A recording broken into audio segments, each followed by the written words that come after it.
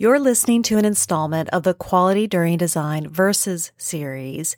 In this series, we're comparing concepts within quality and reliability to better understand them and how they can affect product design engineering. We have 8 episodes in this series, which means we'll be reviewing at least 16 topics. Let's get started. Hello, and welcome to Quality During Design, the place to use quality thinking to create products others love for less. My name is Diana Dini.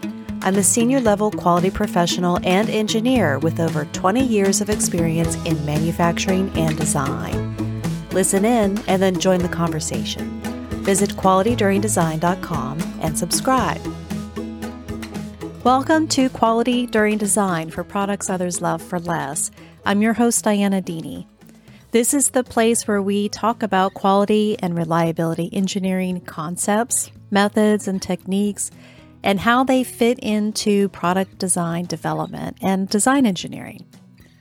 Today, we're comparing a couple of topics, namely design inputs and specifications versus the test and measurement capability and how we're assessing those design inputs and specs.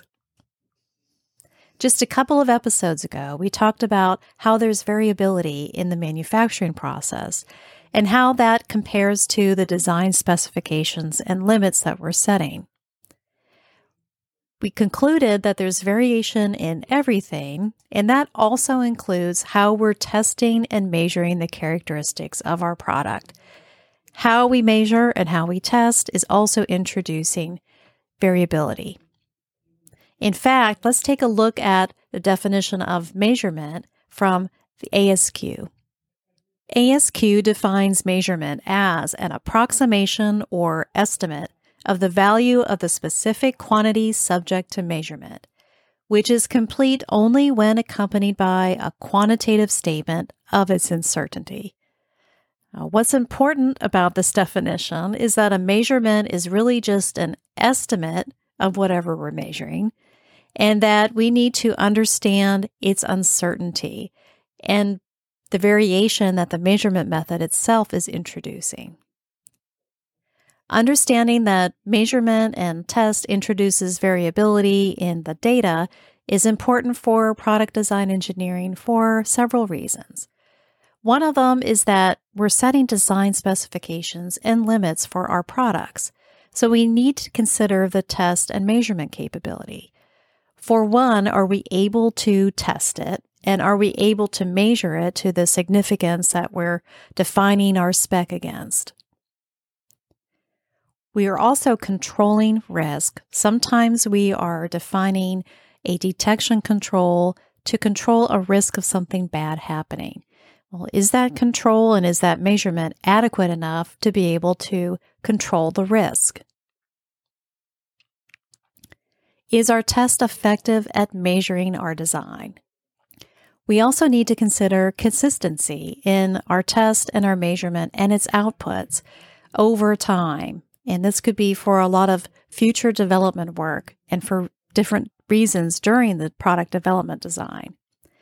One is proving stability of design outputs over time. Or maybe we're developing the next generation of product and it needs to perform comparably to what we've had in the field for years. Are we changing materials? So is the strength the same over time from when we started to after we've preconditioned it or put it through some stress testing? Level of detail is another thing that we need to think about when we're thinking about the variability introduced by our test and measurement methods. For test plans and protocols and measuring instructions, there is a rule of thumb. Another engineer 10 years from now will be able to replicate your results. Why this rule of thumb? Because it helps to control our test and our measurement systems so that when we're looking at the results, they're not confounded by unnecessary variability in the way we test and measure the product. So how do we assess the way that we test and measure? How do we figure out what uncertainty is being introduced by how we're testing and measuring? Well, there are several measures of how we test and measure. When considering the whole measuring process and system, we can evaluate it against its precision and accuracy. Precision has to do with repeatability and reproducibility.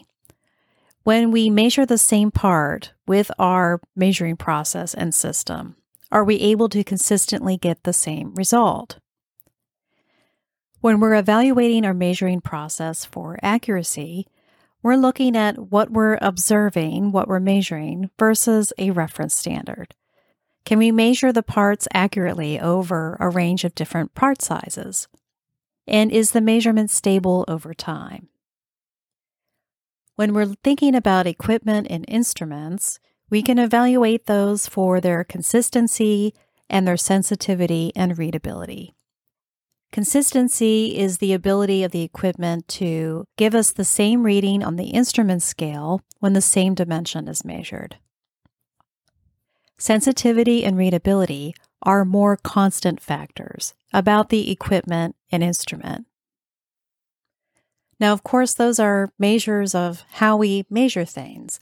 Precision, accuracy, consistency, sensitivity, and readability are all things we consider when we're designing and devising a way to measure our product. So now how do we control those measurement processes and systems and equipment and instruments so that we're confident whenever we use them? To evaluate the precision of our measuring process or system, we can do an R&R study, repeatability and reproducibility study. To ensure accuracy and consistency, we can rely on calibration. And to ensure the whole measuring process system with its equipment and instruments is in control, we might rely on a measurement assurance protocol, or an MAP. What's today's insight to action? Continue to recognize that there's variation in everything, including how we test and measure our products. We need to understand how that variability affects the results because we're making decisions based off of those results. Remember that rule of thumb that 10 years from now, another engineer in a similar position as you will be able to pick up and recreate and reproduce the results that you were getting with your test and measurement system. And even if those standard test and measurement methods are used, just double check that it's validated for the range that you need for your design. If you like the content in this episode, visit qualityduringdesign.com, where you can subscribe to the weekly newsletter to keep in touch. This has been a production of Dini Enterprises. Thanks for listening.